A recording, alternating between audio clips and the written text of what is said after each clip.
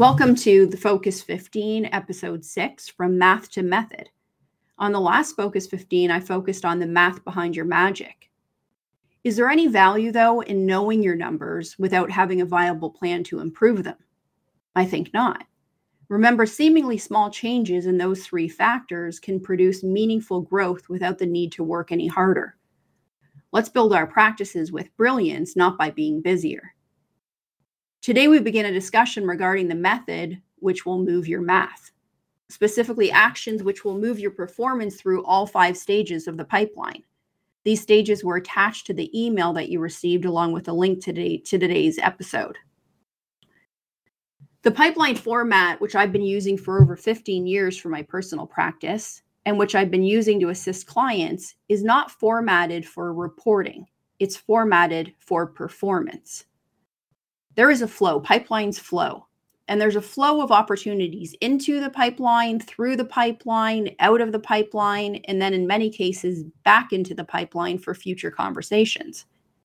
So the first thing that we do is to make sure we have adequate flow into it.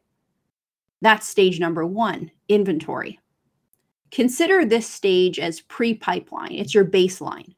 This is a repository of names of individuals that you've collected through conversations with clients, partners, COIs, people in your community, your network, etc. The number one element in inventory building is time invested in inventory building. Whether it's time sitting in front of a COI, on the phone with a client, it's time that is devoted to creating demand for you. And it has to be on your calendar every single week. This is the blue time that's on your calendar. That's time devoted to surfacing opportunities from high quality sources which are likely to be appropriate for us. And we call those the right opportunities, the first factor. We do that when we're meeting with clients. We do that when we're meeting with COIs. We do that when we're reading articles about people where we may be able to triangulate to them through other relationships that we have. We're always looking for a connection point between us and a stranger. Think about recycling former clients, perhaps prospects that didn't hire us at the time, but would be a good fit. All of those opportunities go into inventory. As we build our inventory, we're building it through the lens of looking for somebody who can act as an introducer, an advocate, and an endorser wherever possible, because that's not only a big time saver for you, but it creates a much higher probability that we enter into the dialogue with the person we want to connect with. So the first step is to build inventory. And I would create a commitment to yourself and to your future practice that your inventory level never falls below 100 names. When someone moves from inventory to target, someone new moves into inventory. Constant flow and replenishment at all stages of your pipeline. In time, of course, we have to activate the names that we've captured. We have to begin to move names through the pipeline. So the second stage we call target. And that's where we begin to really do deep research and ultimately execute a person-specific contact plan.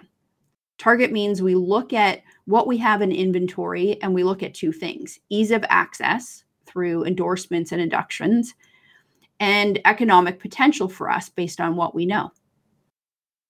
It's much easier if we have 1 or 2 or 3 people that say, I really think you should meet with this person, than it is for us to call the person or send them a letter or any other way to get them to open their mind to the fact that we might add some value to them. The words that we want people to use in the introduction are, I have complete confidence that you would benefit from having a discussion with this advisor. I completely trust them, my family trusts them, and I find the work that they've done for me to be of great value. Or if it's a COI saying it, I find the work that they've done for my clients to be of great value. So you target on 2 levels. Can I actually get access to them without an enormous amount of time and effort? And is there an economic potential, and based on what I know, a good fit between me and that potential client? Then we make the move, we connect, and we enter into the talking but not yet buying stage. This is where we've entered into a dialogue, we're getting acquainted, but they haven't given us a clear indication that they have a need or a want or even looking to explore the possibility of an engagement with people like us. We're just talking. At this stage, we either connect directly, which is you reach out by phone or send a letter FedEx to them. But most of the time, we need to have the name of an individual with whom that target person has a relationship. Otherwise, it's simply a cold call. And we like warm calls because warm to hot is easier than cold to warm. So we reach out to them. We also sometimes use the approach we call the double letter, where you write the letter to the prospect, you copy the advocate you have, who then follows up with the individual and says, I think it would be worth your time to talk with this advisor when they reach out. In the talking, not yet buying phase, we're really just getting to know each other. Now, obviously, from the onset, you know more about them than they would know about you because you've done your homework. You've begun to build a mini dossier on them. And you've begun to really find out, to the extent that you can, who's important to them, what's important to them, what types of organizations they support. So you have a basis for a conversation.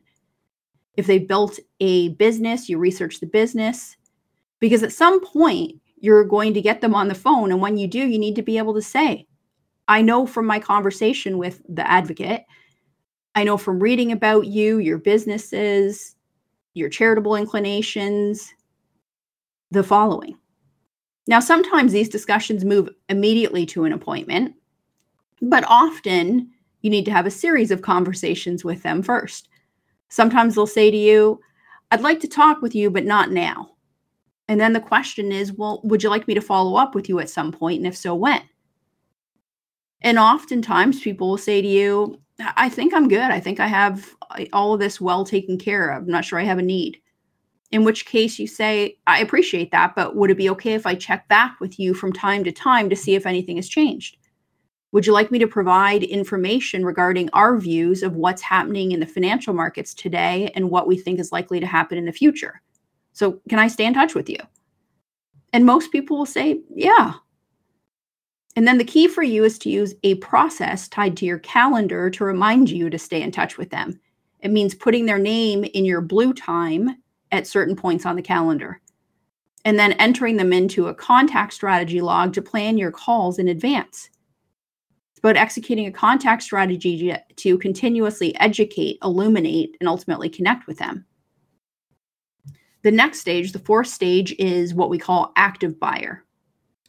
At this stage, we have moved from interest and chit-chat to active engagement.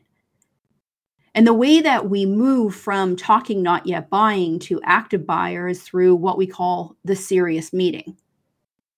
And this is really a series of serious meetings where more information and insight and thoughts and feelings are provided to you by the potential client.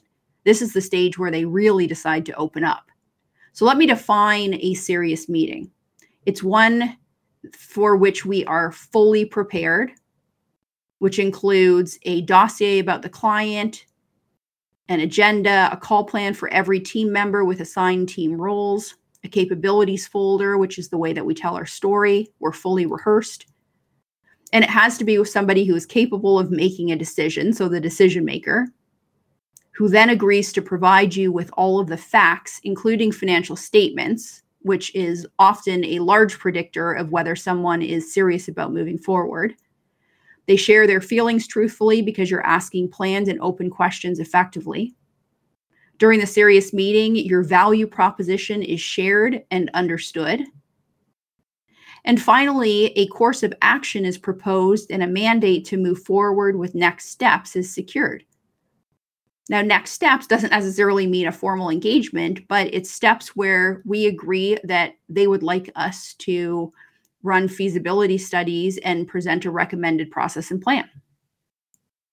During this active buyer stage, we prepare for a series of serious meetings by developing a discussion document that you'll ultimately use to be prepared to ask for the business.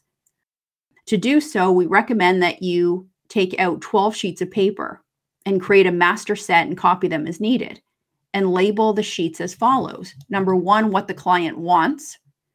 2, the situation now. 3, the gap between their current situation and what they want. 4, what we believe is possible. 5, alternatives available to this prospect. 6, our likely recommendations.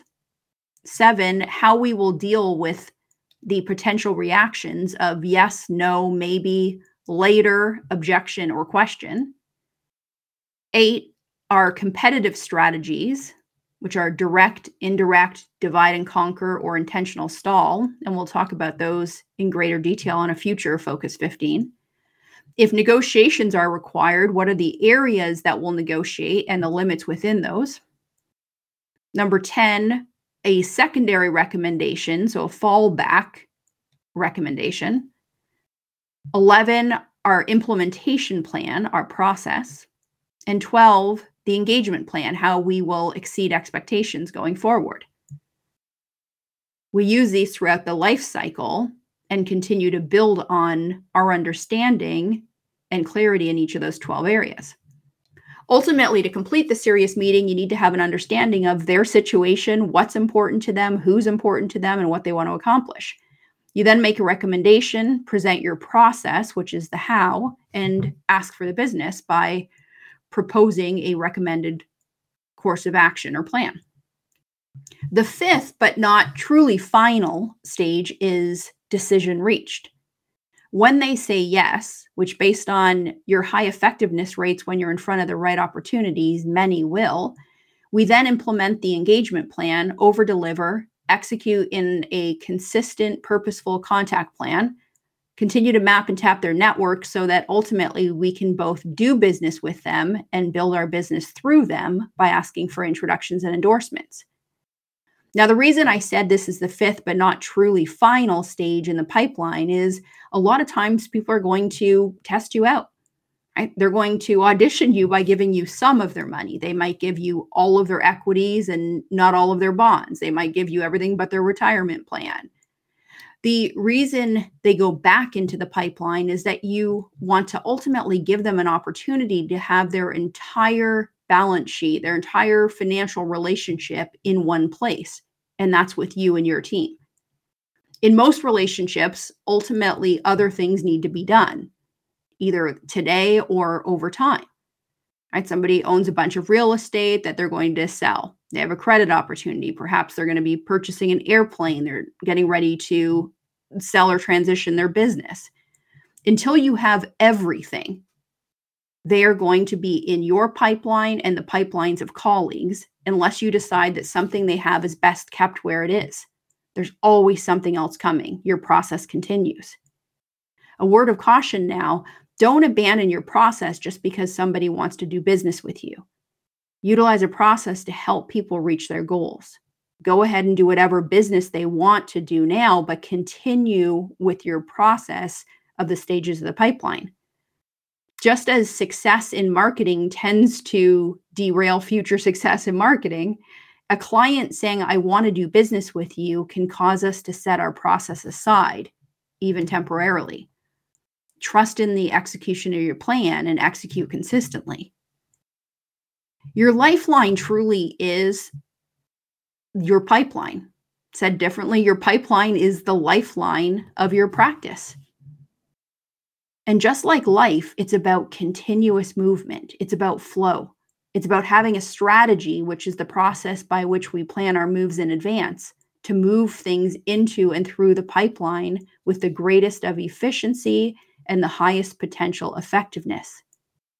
And based on what we're doing, if we are selecting the right opportunities in inventory and therefore targeting the right people, and we're approaching them properly, fully prepared, we should be operating at a 80% or higher when measured from the completion of the serious meeting through saying yes. I would think that most of you, when in front of the right opportunities, fully prepared, especially when endorsed by someone they trust, that you're operating at effectiveness rates or a percentage of people that say yes at north of 90%. So I hope this information has been helpful to you. And I just want to quickly revisit the fact that if we get just a slight increase in the percentage of people who are right for us, And so the number of right opportunities, number of right at bats, it automatically drives the percentage that will say yes up, and almost always increases the amount of revenue that we generate per relationship. I have complete confidence that you will fully maximize the return on your time, your talent, and your team by a continuous commitment to this process. Execute well.